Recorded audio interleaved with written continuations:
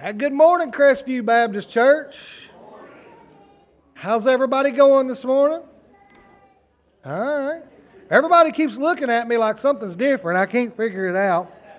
But I am the same old Chad. I am glad to be here today. Thank you for choosing to come worship with us this morning. A lot of places you could be, and I'm glad to have you here. Like to welcome you. I see a few faces that for the first time maybe. If you're a guest or a visitor for the first time, we'd love to get to know you a little bit better. There are some cards in the pews in front of you. If you could just fill one of those out and drop it in the offering plate, just like I say, so we can get to know you a little better. Quite a few announcements really going into the week. Just a reminder, I wasn't here last week to remind you. I tried to send it out on Facebook and some text messages out. With the youth is having a chili cook-off tonight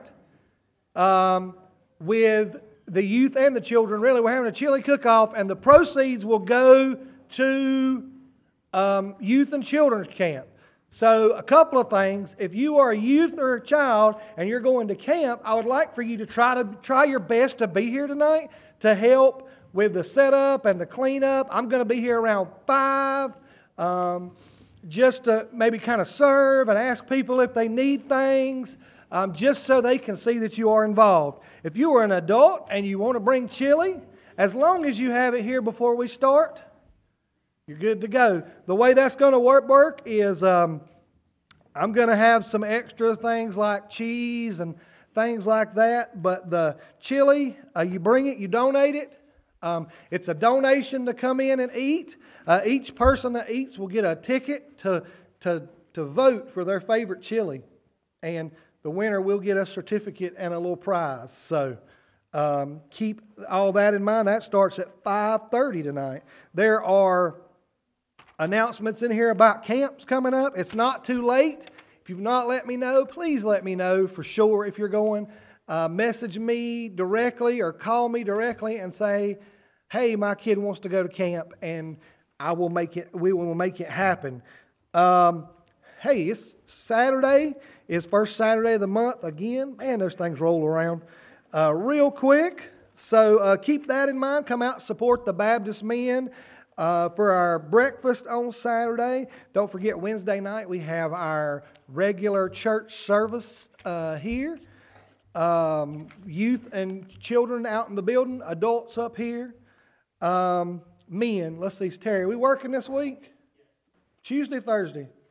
Thursday night, 5:30? Tuesday night, 5:30, we came out, we had a few of us. There was about, 6 of us here this week, and we worked on getting some shelves out there in the building, out there in our old storage building that the men have added on to the youth building. It's looking good.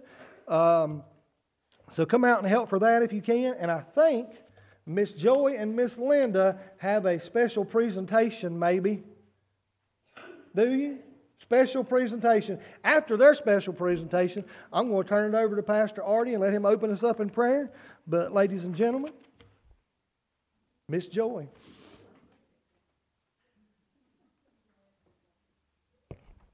Okay, one thing I wanted to mention from WMU is that the sponsorship of the Adopt a Child is due in March. And a lot of you had wanted to participate in years past. So if you would like to help sponsor a child in Nicaragua, just see me, and whatever you want to donate is fine. We'll take it for sure. And the other thing from WMU is that Annie Armstrong Easter offering starts next week. And our goal this year is $2,000 again. So remember that and pray about what you can give. But WMU is also planning on a couple things to try to raise money. So Linda's going to tell you about one in just a minute while she holds up the sign. You can just read it. But in April, we'll be having a baked potato and salad bar with dessert and drink. And we'll get a sign up for that pretty soon. And if you want to sign up, just see me or see Linda or Sandra and get on the list. And if you can, we'd like to have you pay in advance so that we'll have money to buy the food too. And I'm going to turn it over to Linda. So I don't really have much to add about it, except for Annie Armstrong. I guess we're going to kick it off, starting a bake sale today after church in the fellowship hall. Probably, I don't know how much items are going to be there, but it's all going to contribute to this goal of $2,000. We just thought it'd be kind of a fun way to raise money to meet our goal each Sunday leading up to that event of the dinner. I think it's the 14th of April. Yeah. So this will be up in the foyer every week. And if anybody feels like to participate and bring in baked goods to sell and help, just carefully consider what you may be able to contribute. And so yeah, we just wanted to kick this off. I thought it would be a fun way to raise a few, to raise for our goals. So that's it.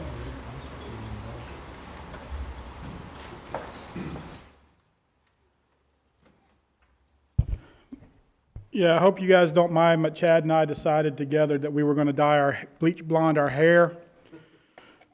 Mine's done, you just can't tell because...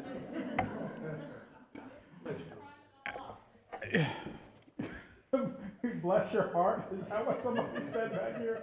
You know what that's Baptist for, right? But, yeah.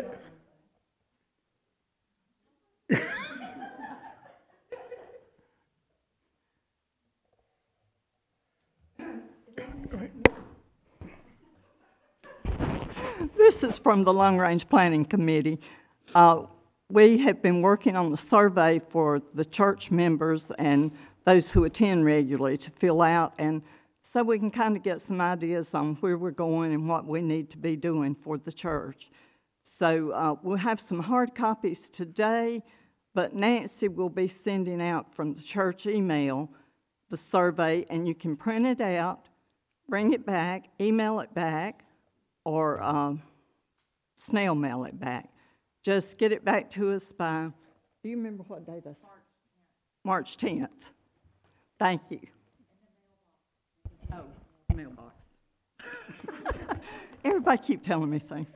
We've got a mailbox out here beside the individual mailboxes, the black U.S. Post Office mailbox. Just put your surveys, if you bring it into the church, in the mailbox, and somebody from the committee will get it. Thank you. Okay, well, good morning. Good morning. I hope everyone is doing well this morning. We do have a couple of things to remind you about. Continue to pray for Laura Ledford. She is still in the hospital there in Charlotte, recovering from back surgery. Hopefully she'll be able to go home today or tomorrow. Continue to pray for Doyne as he is continuing treatment, and continue to pray for Rick Stowe, recovering from surgery for removing his kidney. And there's several others. Whitey, he is in constant pain at this point, and it's March 11th is scheduled for his surgery. Hopefully they won't change it again.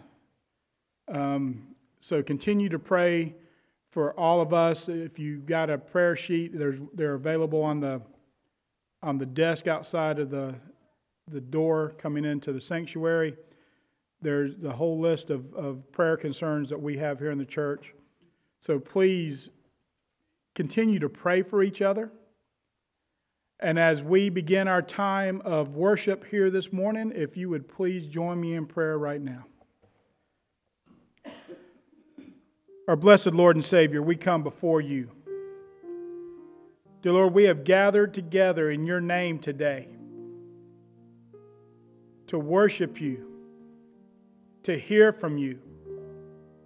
And dear Lord, right now, I ask that your Holy Spirit move among your people. Dear Lord, that you would take all of the concerns that we have, that you would bind Satan from this place, and that you would calm each and every distraction, so that just for this short hour, dear Lord, we can fully focus on you. Dear Lord, I ask that you move, that you convict, that you open our ears and our hearts so that we can receive your word. Dear Lord, whether it's by song in the choir and Sandra leading us in worship, whether it's Chad sharing his children's sermon, or through the message that I have from Scripture. Dear Lord, take each of those and touch our lives with it, so that we may leave this place closer to you than when we came. Dear Lord, if there is someone here this morning or listening online that does not know you as their Savior, may the Holy Spirit work in their lives, drawing them closer and closer to you until they come to know the peace that can only come from knowing Jesus Christ as their Savior. Lord, may everything that's done and said here today bring you honor and glory. And it's in the precious name of Jesus Christ, our living Savior, we pray. Amen.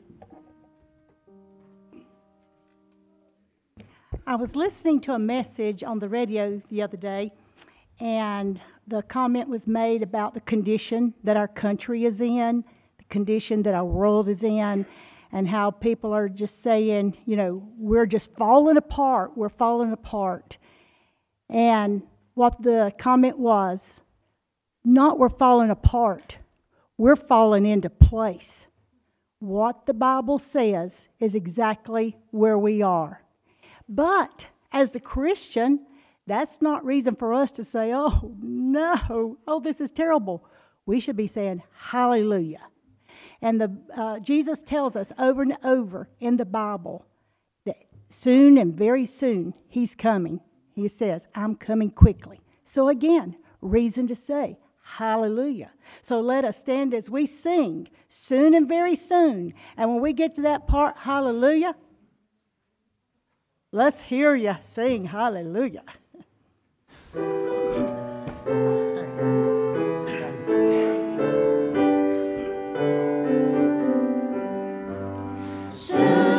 Very soon we are going to see the King. Hallelujah. Soon and very soon we are going to see the King. Hallelujah. Soon and very soon we are going to see the King. Hallelujah. Hallelujah. We're going to see the King. No more dying there. We are going to see the King. Hallelujah. No more dying there. We are going to see the King. Hallelujah. No more dying there. We are going to see the King. Hallelujah. Hallelujah. We're going to see the King.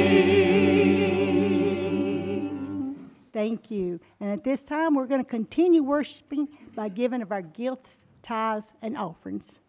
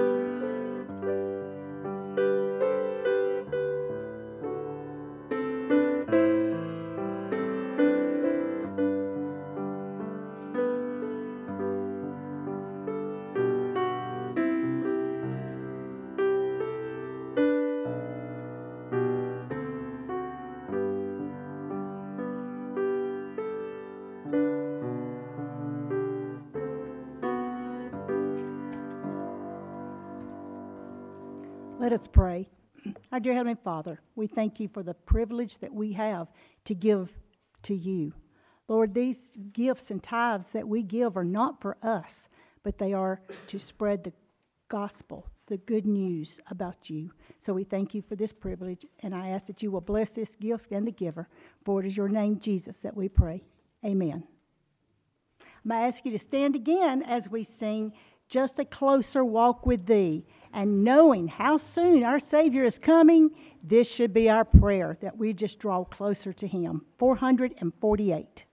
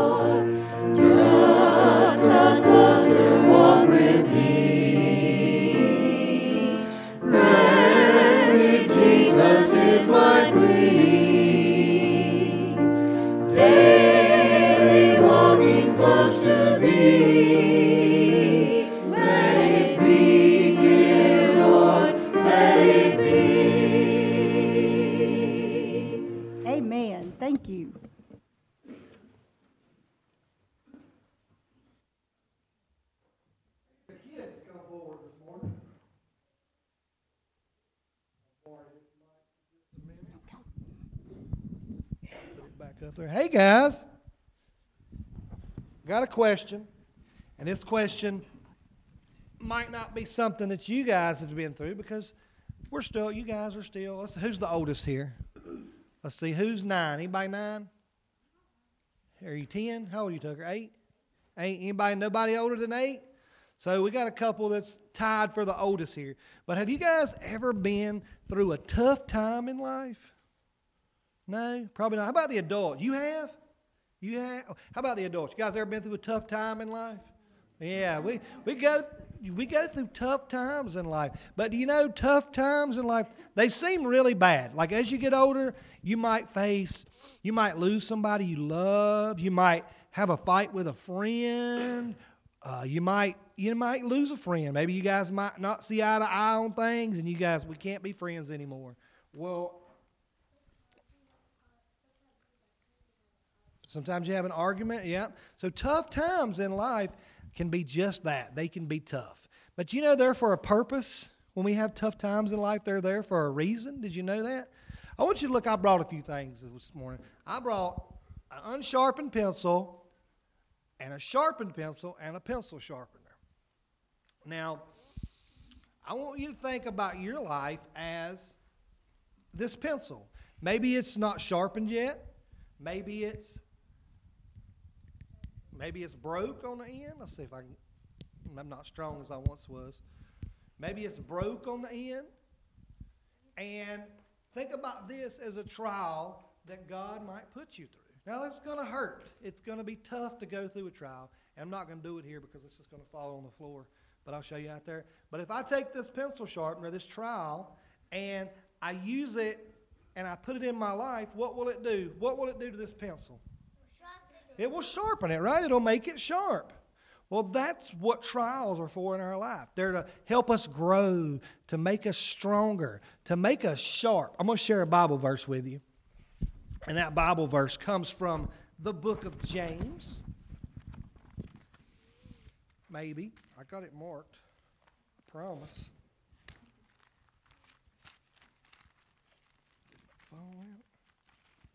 The book of James, chapter 1, verse 12. Listen to this. It says, "Blessed is the man who endures temptation, for when he has been approved, he will receive the crown of life which the Lord has promised to those who love him." You're going to go through tough times in life. You're going to go through temptations. You're going to go through hard times in life. But if you'll let the Lord sharpen you up and you'll take those temptations, then I promise you, you're going to come out of those problems and you're going to come out of those situations a sharper person. And you're going to grow, and it helps you grow to be who God wants you to be. Isn't that awesome? So we're going to talk more about that when we get to Children's Church. I want to pray and ask you guys to sit right there, and then we'll go out to Children's Church in a few minutes. Let's bow our heads. God, thank you so much for this day. Lord, thank you for loving us the way you do. Thank you for putting things in our life that put us through trials and put us through tough times. And when we go through those tough times, we're thankful that you're there to make us stronger so that we come out of those stronger and better and ready to serve you. Lord, I love you and I praise you and I thank you for each one of these boys and girls that are here. All this I ask in the name of your Son, Jesus Christ. Amen.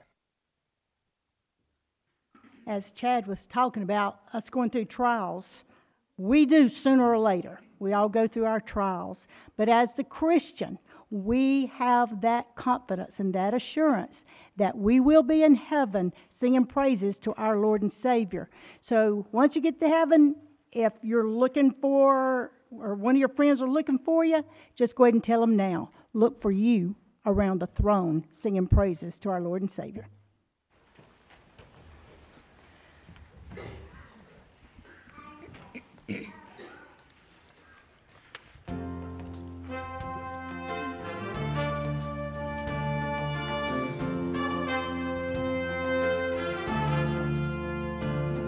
Sometimes my load gets heavy with the things I carry. This world puts upon my back.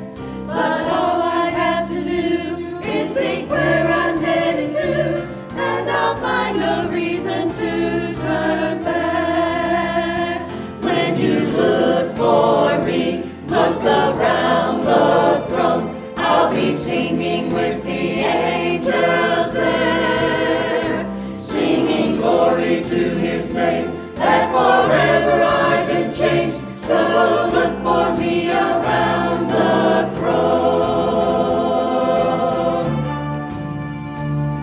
The half has not been told of the sights I shall behold when I get to my new home. But the one I long to see is the one who sets me free. So look for me around the throne. On this road to glory, telling my new story, I can feel his hand in mine. He is leading me along to a brand new home for a jubilation time. When you look for me, look around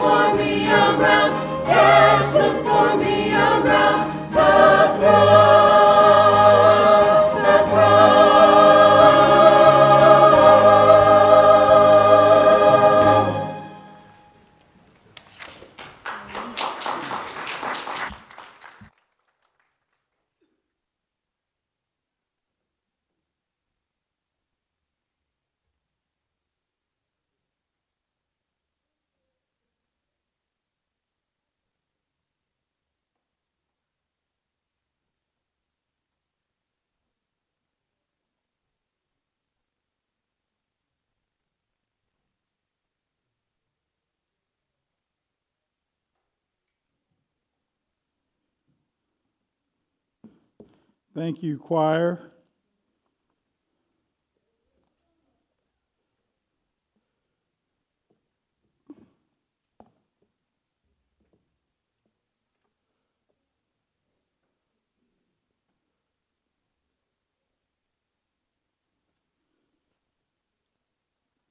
I got a question for you.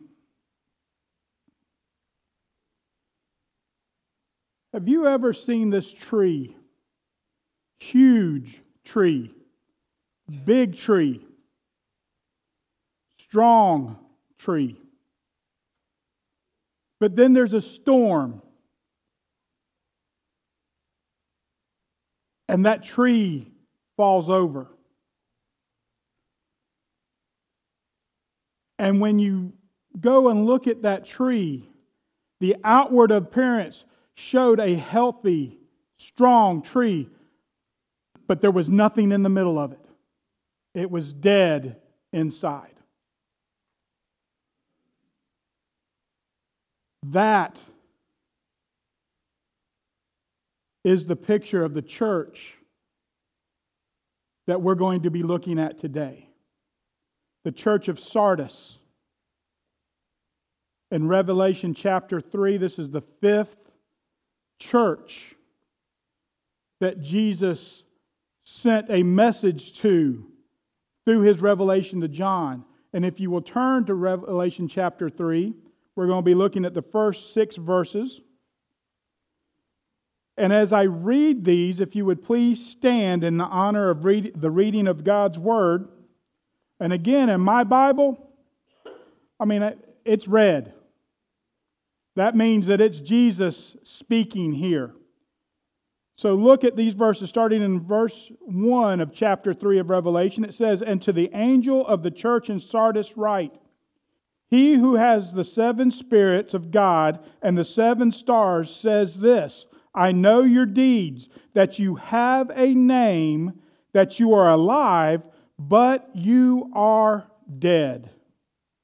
Wake up and strengthen the things that remain, which were about to die. For I have not found your deeds completed in the sight of my God. Remember, therefore, what you have received and heard, and keep it, and repent. If therefore you will not wake up, I will come like a thief, and you will not know at what hour I will come upon you. But you have a few people in Sardis who have not soiled their garments, and they will walk with me in white, for they are worthy.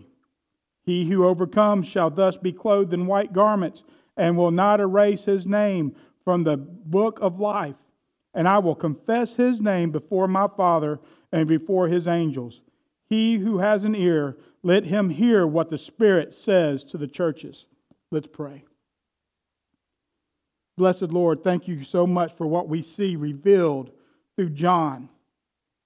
Dear Lord, help us to understand what you are saying to the church in Sardis and what you are saying to us today.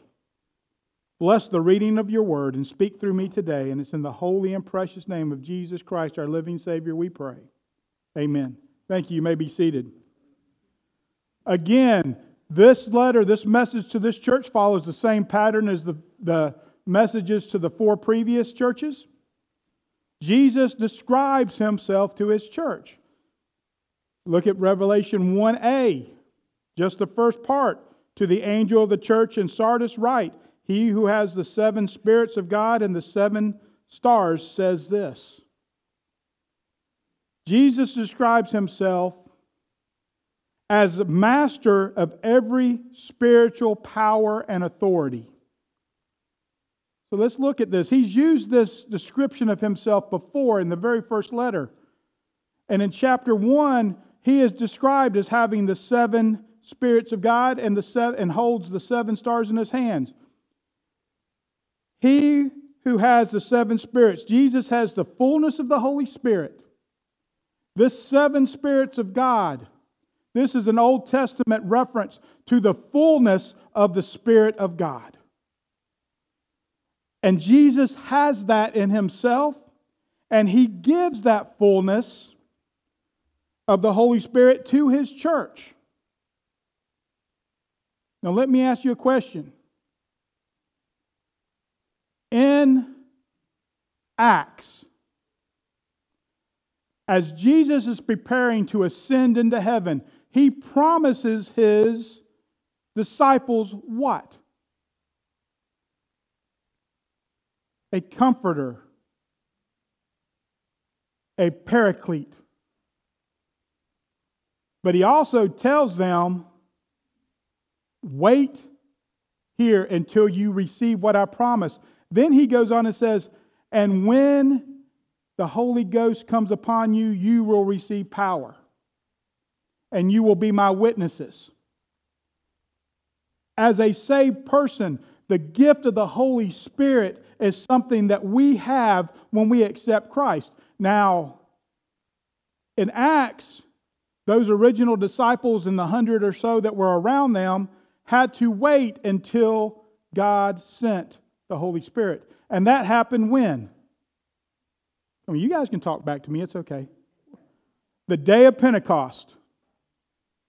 The day of Pentecost is when they received the Holy Spirit and they began speaking. And thousands of people were added to the church that day. Thousands of people put their faith and trust in Jesus Christ because of the act of the Holy Spirit that day through Peter's preaching.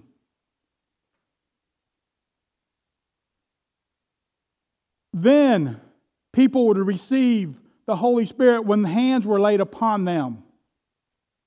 But the Bible is very clear that as that proceeded, that you remember that when one of the disciples went, he could not believe that these people had already accepted Christ and they just wanted to be taught, they wanted to be discipled, but that they had already received the gift of the Holy Spirit.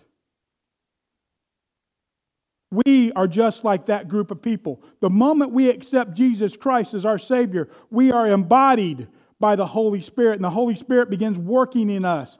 That is through Jesus Christ.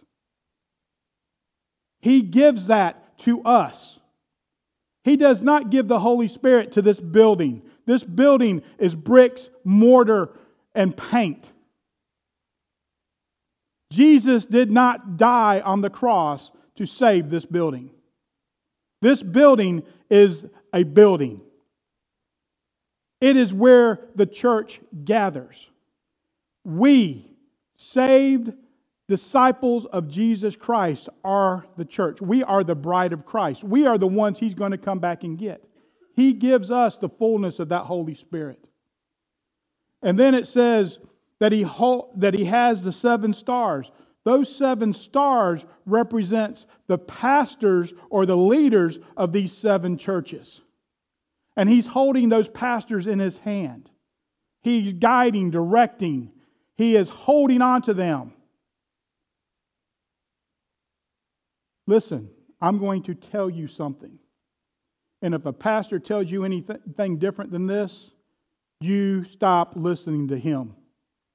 The only way I am able to do what I am doing is through the guidance and leadership and power of God Almighty, through the power of the Holy Spirit.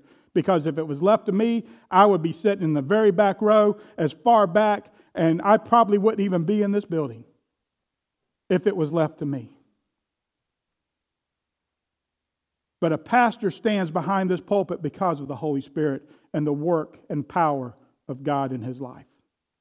There is no other way that you could do this. And if somebody says, look what I'm doing, stop listening to them right then. Because I'm telling you, I don't want you to look at me. I want you to look at Jesus.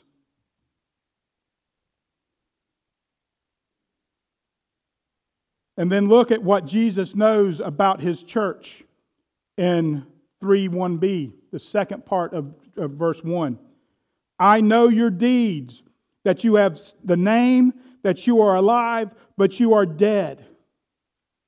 Just like every church, Jesus said, I know what you do. I know your deeds. What a church is and what a church does is never hidden from Jesus. You guys get that?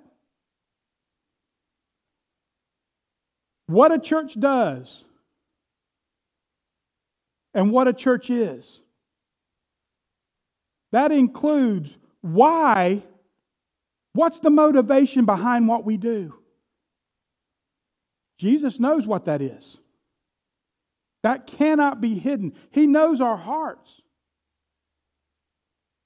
He knows our inner workings. He knows ourselves better than we know ourselves. He knows everything, and it cannot be hidden. He knows what we're doing. He knows why we're doing it. Then he goes on and says, I know you have a name, that you are alive. Jesus knew that this church had a reputation of being full of life and vitality. Just like that tree that I described, looking on the outside. You see this big, huge tree that's been standing there for year after year after year and had withstood many a storm. The squirrels and the birds are all over that tree. It's tossing out its seeds. It loses its leaves and gains its leaves back in the spring. It is a strong tree. It's probably even got a tire swing hanging from it and kids climbing around it and playing it. Somebody's having a barbecue underneath it, or a cookout underneath the branches in the shade. It is strong. It is alive. But the entire time, deep inside of that tree, it is being ate away. And it's dying from the inside out. And when it finally does fall, the entire inside of that tree is rotten. Church, the same thing happening to this church. They did not start saying, let us just be a church of a good reputation. Doesn't matter. Let's just make it appear that we have it all together. Church, that's never the way a church starts.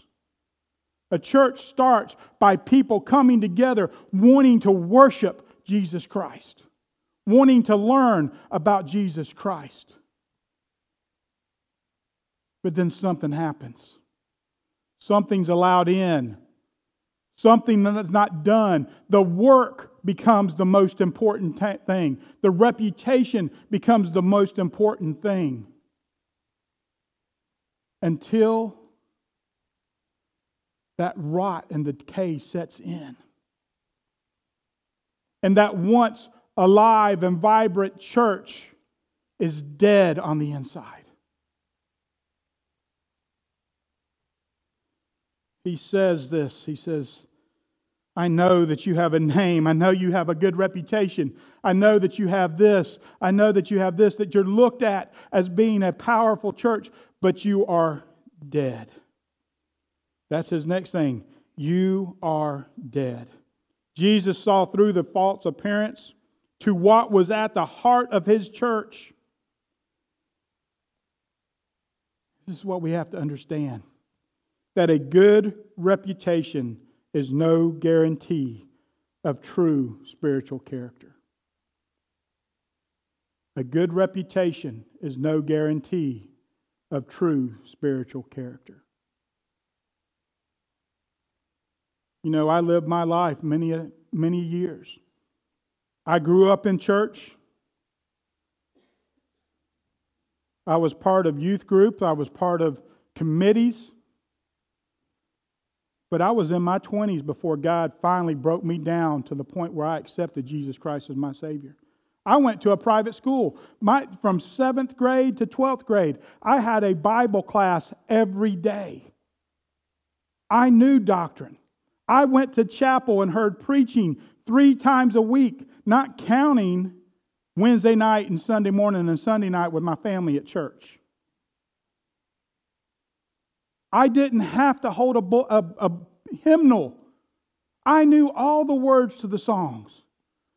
I knew I could quote the same scripture the preacher was preaching from. I knew that. I knew what the Bible said.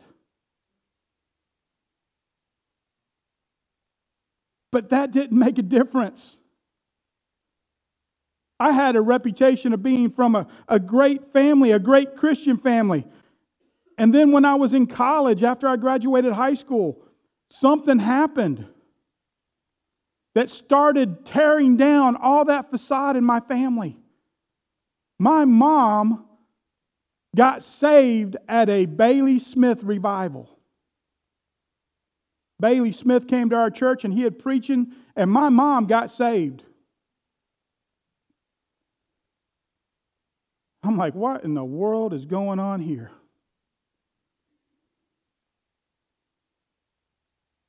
And then several years later, my sister got saved. Okay, she's younger than me, so I can. The whole time, the Holy Spirit was gnawing at me, and I was miserable. And then one day, my dad, who was a deacon and had been the treasurer of the church, had been on the search committees calling the pastors to the church. After church, he and my mom went to the post office to check their post office box. My mom looked at him and says, "You lied." He said, "What are you talking about?" She says, "I saw your eyes. When the preacher was talking to you, I saw your eyes and you lied to him. You told him that you were saved, but you're not." My dad looked dead at her and says, "You're right." And they're in the parking lot. It wasn't in a church. It was in their car in the parking lot at the post office. He prayed to accept Jesus Christ as his Savior. And then he called me. I didn't want to talk to him about it. But he went and told the preacher. And the preacher said, he told the preacher, he said, "Artie's next." That night at church was the most uncomfortable service I'd ever sat through. Preacher didn't preach. It was a testimony service. But by the end of that service, God took what was dead and made alive. Because I accepted Jesus Christ as my Savior. I said, "I'm tired of running. I'm tired of fighting. I'm tired of knowing all this stuff here, but not having it here." And I accepted Jesus Christ. Because I had the reputation, I was more concerned about what people thought about me than what God thought about me. And that night, that switched. And I got to where I could care less of what people thought about me because I was more concerned about what God thought about me. A good reputation is no guarantee of true spiritual character. So what does God want His church to do? What is He telling the church of Sardis to do? Look at verses 2 through 3a. "Wake up and strengthen the things that remain, which were about to die. For I have not found your deeds completed in the sight of my God. So remember what you have received and heard, and keep it and repent." First thing He tells them is to wake up and strengthen the things that remain. What that tells us is this, is that though the spiritual condition of this church was bad, it was bad, they were dying inside. It wasn't hopeless. If you read every time, even when we read about Jezebel, Jesus kept giving her opportunity to repent. It was not hopeless.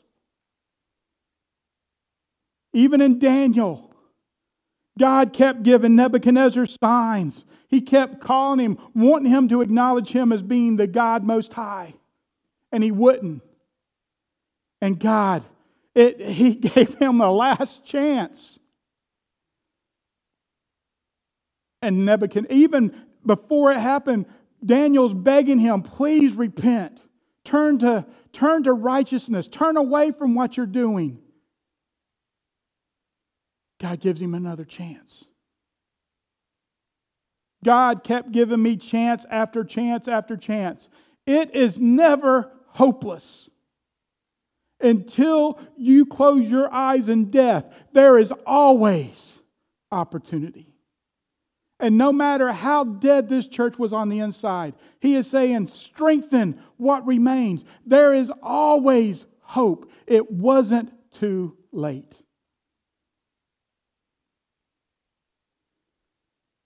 Jesus had not given up on His church. Even though it was late and about to die, it was not too late.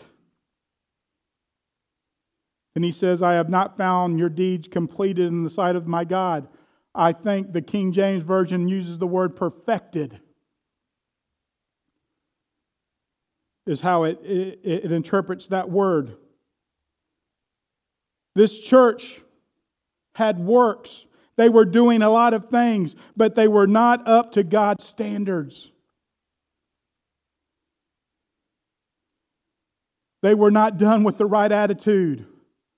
They were not done with the right heart.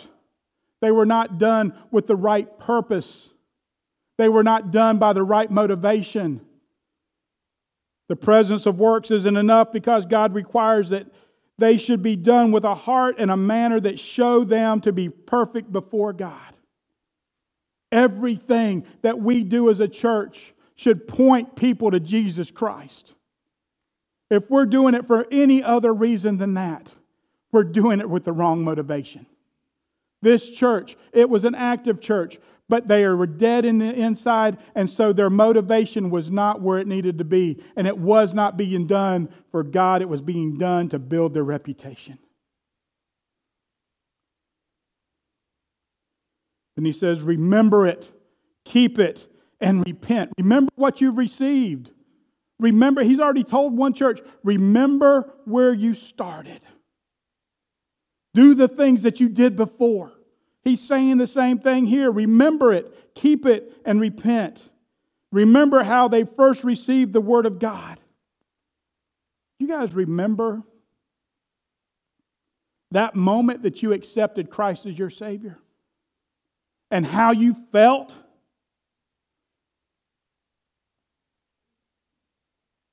Remember how that felt. To have somebody pray with you. To somebody share the gospel with you. When it finally clicks. Remember that. Never lose that. David prayed, restore unto me the joy of thy salvation. Whose salvation? Was it my salvation? What does David say? No. Thy salvation. Paul tells us that we are saved by grace through faith. It is a gift of God. It is not ours. We have been giving it.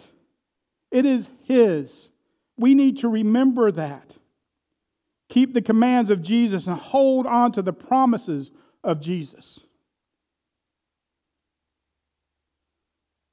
We are commanded to do so many things. And all of them are not only just for us, they are for others as well. How we treat other people, how we do things. It is not just for our benefit. It is not for our reputation, but it is to make us more like Him. And then repent by turning and restoring the gospel and God's word to authority over our lives. Church, this church forgot about the authority of God's word. And many churches today have forgotten about the authority of God's word. They want to look at it and say, well, it can be interpreted so many different ways. I'm going to tell you something. God did not create gray areas. God is black and white. It is either for Him or it is against Him. It is either His will or it's not His will. It is either right or wrong. It is whether either male or female. There are no in-betweens and there are no gray areas. Guess who created the gray areas? Satan, with our help. We're the ones. It is not God. We have to remember the authority of Scripture, the authority of God's Word. And not only the written Word, but the living Word, Jesus Christ. We have to remember His authority. And we have to place ourselves under His authority. That's what it means to saying Jesus is Lord of our life. We submit, we surrender, and we place ourselves under His authority. And we're just along for the ride. We're not the ones choosing where we go. We're the ones that said, okay, I'm going to get on board with God or I'm staying behind. It's only two options. Blackaby says that it's a conflict of faith when we come to know and realize where God is leading and where we are in respect to His will. We're either in His will or we're out of His will. And then we may need to make that decision. Are we going to follow God or are we going to go against God? Only two options. We have to understand that. Repent. Turn away from what you're doing and turn toward God. 1 Thessalonians 2:13 says this, "For this reason we also constantly thank God that when you received the word of God, which you heard from us, you accepted it not as the word of men, but what it really is, the word of God, which also performs its works in you who believe." You find it, every time I study something, I realize more and more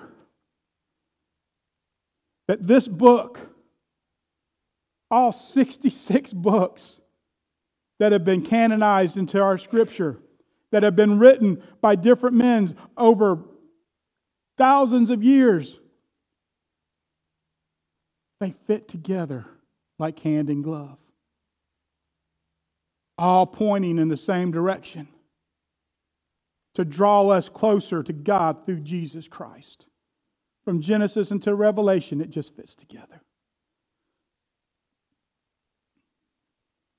What will Jesus do if there is no repentance? We'll look at the second part of verse 3. "Therefore, if you will not wake up, I will come like a thief, and you will not know it at what hour I will come.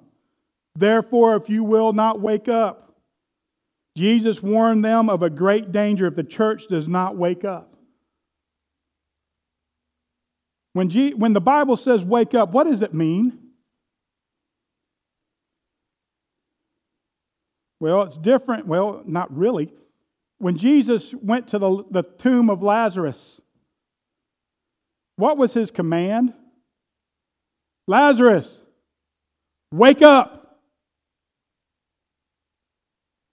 When He tells us in Scripture that we need to wake up, it's very similar to telling Lazarus to get up from the dead. When He tells us to wake up, it means pay attention, be alert, be active. Stop just sitting there or stop just lying there. Get up and move. That's what He's telling this church. Wake up.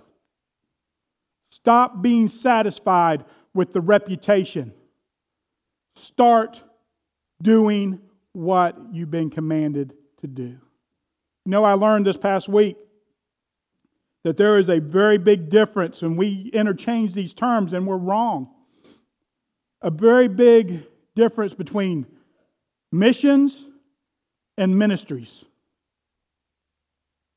See, the missions, that's what we're commanded to do by God. The mission of the church is the mission that He has given us in the Great Commission. And what does He tell us? To go and make disciples. So missions is literally comprised of two things. Evangelism, getting people to know Jesus Christ as their personal Savior. And the second part of missions is this, is after they accept Jesus Christ as their Savior, they're being discipled. They're being taught to obey all that which I have commanded you. That's missions, evangelism, and discipleship. Ministries are our acts of service, how we serve our community, how we serve each other, Those are the ministries of the church. But the missions of the church should always be evangelism and discipleship.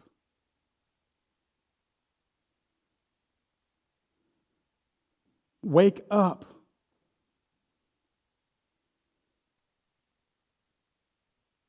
Wake up and do what you've been called to do. Then he says, I will come like a thief. Jesus will come when they are unaware, unexpecting, and unprepared. You know, I remember as a teenager living at home, my kids do the same exact thing. My parents would leave to go on a trip and they'd say, okay, I want you to have this, this, this, and this done by the time I get back. Well, see, back then we didn't have cell phones. So my mom and dad never called and said, hey, we're coming home. They just showed up. And guess what happened to us when we heard that car pulling into the driveway? Guess what we started doing? This, and this, trying to get it done before they walked in the door. Were we ever successful? No. And I can't tell you what it felt like if I had left the house and I was gone and I pull in and I come down our street and I look and see their car sitting in the driveway and I know I had not done this, this, and this, and this. Guess who was waiting for me when I walked in that door? A what? Eventually, yeah. But first I had to get through my mom and dad both standing there going, with that look that can burn holes in your forehead. Listen, in today's age, we call. Okay, we're heading home. If it's not done, it better be done by the time I get home. Guess what? I can't tell you how many times we get home from, and we're talking about just going to Shelby. Hey, I want you to wash the dishes or take out the trash. How many times we pull in and we see Timothy carrying 2 big old trash bags out of the house? Or Faith standing there at the sink doing dishes. God has told us what He wants us to accomplish. And if we don't wake up, it's going to be the same thing, and Jesus is going to catch us carrying out the trash. He's going to catch us doing what He's been told to do. Instead of having it done waiting for Him, He's going to catch us unprepared. That's what He's warning this church. If you don't wake up, you're not going to have it done. But all things are not hopeless. This final exhortation, look at verses 4 through 6. But you have a few people in Sardis who have not soiled their garments. They will walk with me in white, for they are worthy. He who overcomes will thus be clothed in white garments, and I will not erase his name from the book of life. I like how the King James translated that verse. It says, blot out. Blot out. And I will confess his name before my Father and before his angels. He who has an ear, let him hear what the Spirit says to the churches. First off, he says, but you have a few people. Even among a dead church, God always has a remnant of faithful disciples. Always. We learned that with Elijah. He's in that cave hiding because Jezebel tells him she's going to kill him. And he says, they've killed everybody else and I'm the only one left. And poor me, I'm going to go out in my backyard and I'm going to eat worms. And God says, there's a remnant. I have preserved for myself a remnant. You are not alone.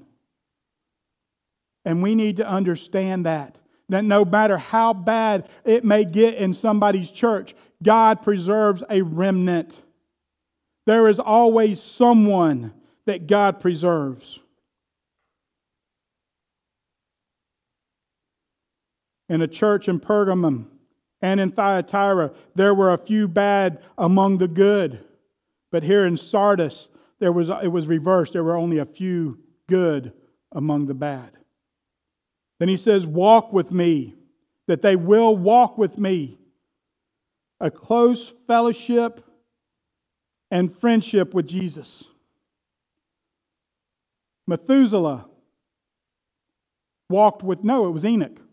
Enoch walked with God. And what does the Bible, how does the Bible say that Enoch died?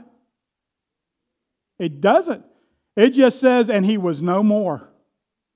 He's out walking and talking with God one day and said, God's like, okay, I like this. Come on, you're going to come with me.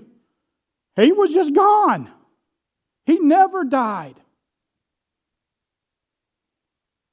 Only one other person in the Bible that says that they never died. Who was that? Besides Jesus. Elijah. Remember how Elijah got taken up? In a fiery chariot. And people saw it. Elisha was sitting there and he saw him go up in a fiery chariot. Can you imagine having that relationship where you just walk and talk with God? And you're counted as His friend. Do you walk and talk with people you don't like? No. But having that relationship with God where you walk and talk with Him. And then clothed in white garments, Jesus will clothe the faithful disciples with garments of purity and righteousness. Purity and righteousness. Then I will not erase or blot out His name from the book of life. Now listen, I want you to understand this. This is not saying that anyone can lose their salvation, that your name will be erased from the book of life. That's not what it's saying. It is an assurance that the names of the faithful disciples of Jesus Christ are written and will not be removed from the book of life. If you truly are a faithful disciple of Jesus Christ, says, I will not. The only one that has the power to do it will not blot out or erase that name. And then even bigger,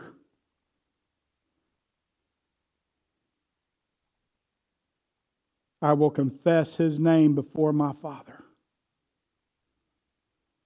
This is an amazing promise.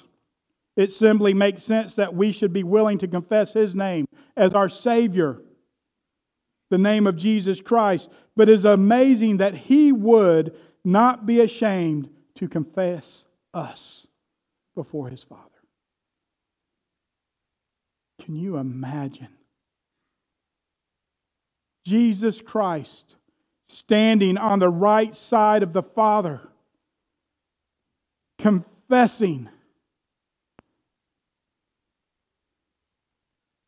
Jesus looks at him and says, Sharon Khan, she's one of mine. Cleve Daggerhart, he's one of mine.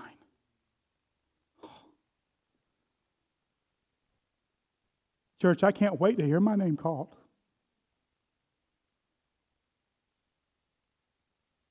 Oh, what a promise.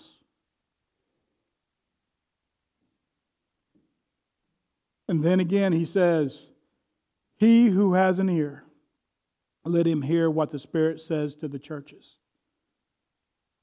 Church, if there's any other words in Scripture, none can be more clear than this. That this is not just written to the people there. It was not just written to the people of that time, but it is written for us today. He who has an ear, let him hear what the Spirit says to the churches. This message and everything within it is not just for the church of Sardis, but for every disciple of Jesus and His church yesterday, today, and tomorrow. this morning when I got into my truck and I started it. Of course, I had a little bit of frost on the windshield, so I had to let it warm up a little bit. So I was listening to the to music. The first song that came on was this song. And it described my testimony so much. Jesus at a Distance by Casting Crowns. Listen to the words of this song. I've been keeping Jesus at a distance, so afraid to let him get too close to the two lives I have been living, as if he couldn't see them both. Close enough to feel the warmth of the fire, far enough away for me to hide. But I'm tired of walking the wire between the darkness and the light. I was offered resurrection, but I settled for the grave. I had the chance to walk on water, but I chose to play it safe. I've been hiding from the healer. I thought my wounds were out of reach. But the end of all my running, you're still running after me. All my dreams and my treasures, when I can barely hold it together, when I can't control where tomorrow's going, when the ghost of my yesterday comes calling. Who am I when there's no one else around, when the sun comes up till the sun goes down? So no more Jesus at a distance, no more pushing you away. I don't want to settle for the back road or some Sunday morning faith. So I'm holding nothing back now, because there's nothing you don't see. No more Jesus at a difference can change every part of me. Listen, when you keep Jesus at a distance, He's not going to make a difference in your life. He's not going to make a difference in our church. We have to do exactly what God is telling the church in Sardis. That we have to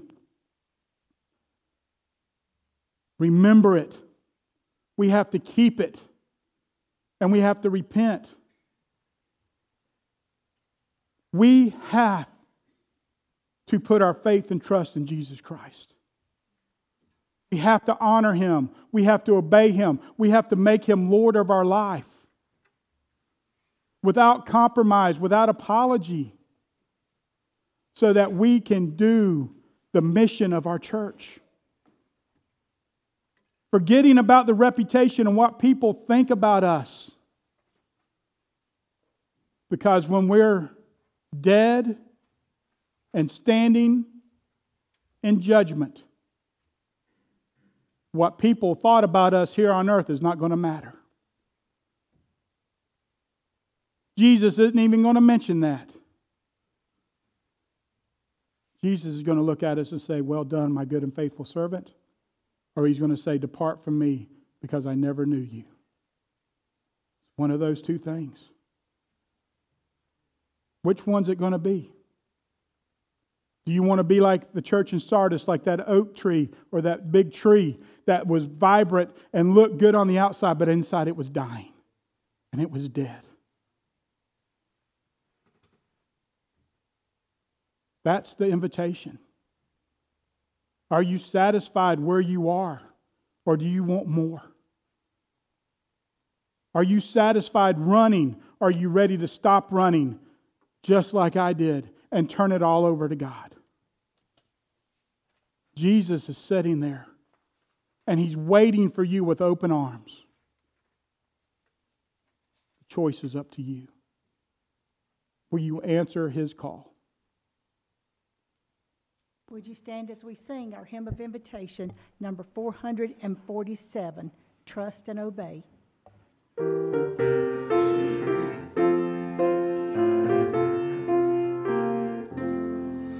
When we walk with the Lord in the light of His word, what a glory He sheds on our way. Let us do His good will. He abides with us still, and with all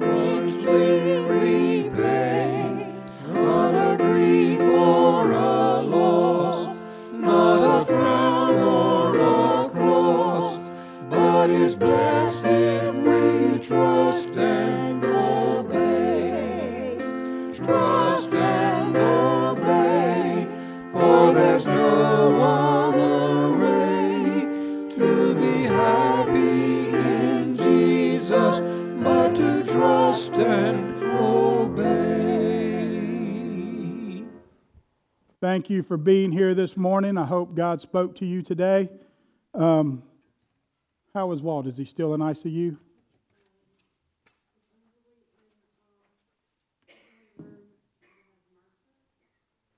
Oh, he's got MRSA? Okay. Continue to pray for Walt Connor.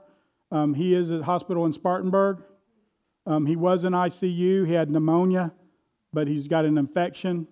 So please continue to pray for him. Don't forget, WMU's doing the bake sale in there today. WMU is in the fellowship hall with a bake sale. If you want to stop by and get some sweet stuff on your way out, do that. All of it's going toward the Annie Armstrong Easter offering. And don't forget tonight, the chili cook-off. It's donations. Come help support the youth and children as they prepare to go to camp this summer. And don't forget Wednesday night Bible study, 6:30, youth and children in the building, adults here in the sanctuary, and then Thursday night at 5:30, the men are getting together to do some work around the church. So please join them then. Thank you for being here, and I'm going to ask Dan. He's going to be up top, but he's going to dismiss us in prayer from there. Let's pray. Dear Heavenly Father, Lord, we just come before you humbly, Lord, just to thank you for your word you were delivered, Lord, over the last few weeks. Lord, I just pray as a church and as each individual, Lord, that we would go out today and the rest of this week, Lord, just contemplate and think about what the sermons that have been saying, Lord. What are we and who are we, Lord? Have we forgotten who you are? Have we forgotten what pit that you pulled us out of, dear Lord, to provide us the salvation which you can only provide? Dear Lord, I pray, Lord, we're not dead. I pray that we just focus on you this week, dear Lord. And that we ask you, Lord, because nothing else can evaluate our hearts and where we stand, dear Lord, but you. Dear Lord, so I ask for that, dear Lord. And if we need to repent, that we would repent, Lord. And Lord, just thank you for all that you do, and just thank you for all that you provide. And I just pray for those who are going out today, all of us, Lord, that you would just protect us, and that we each and every day, each and every hour, Lord, we show who you are and not us. Thank you, Lord. I ask this in Jesus' name. Amen.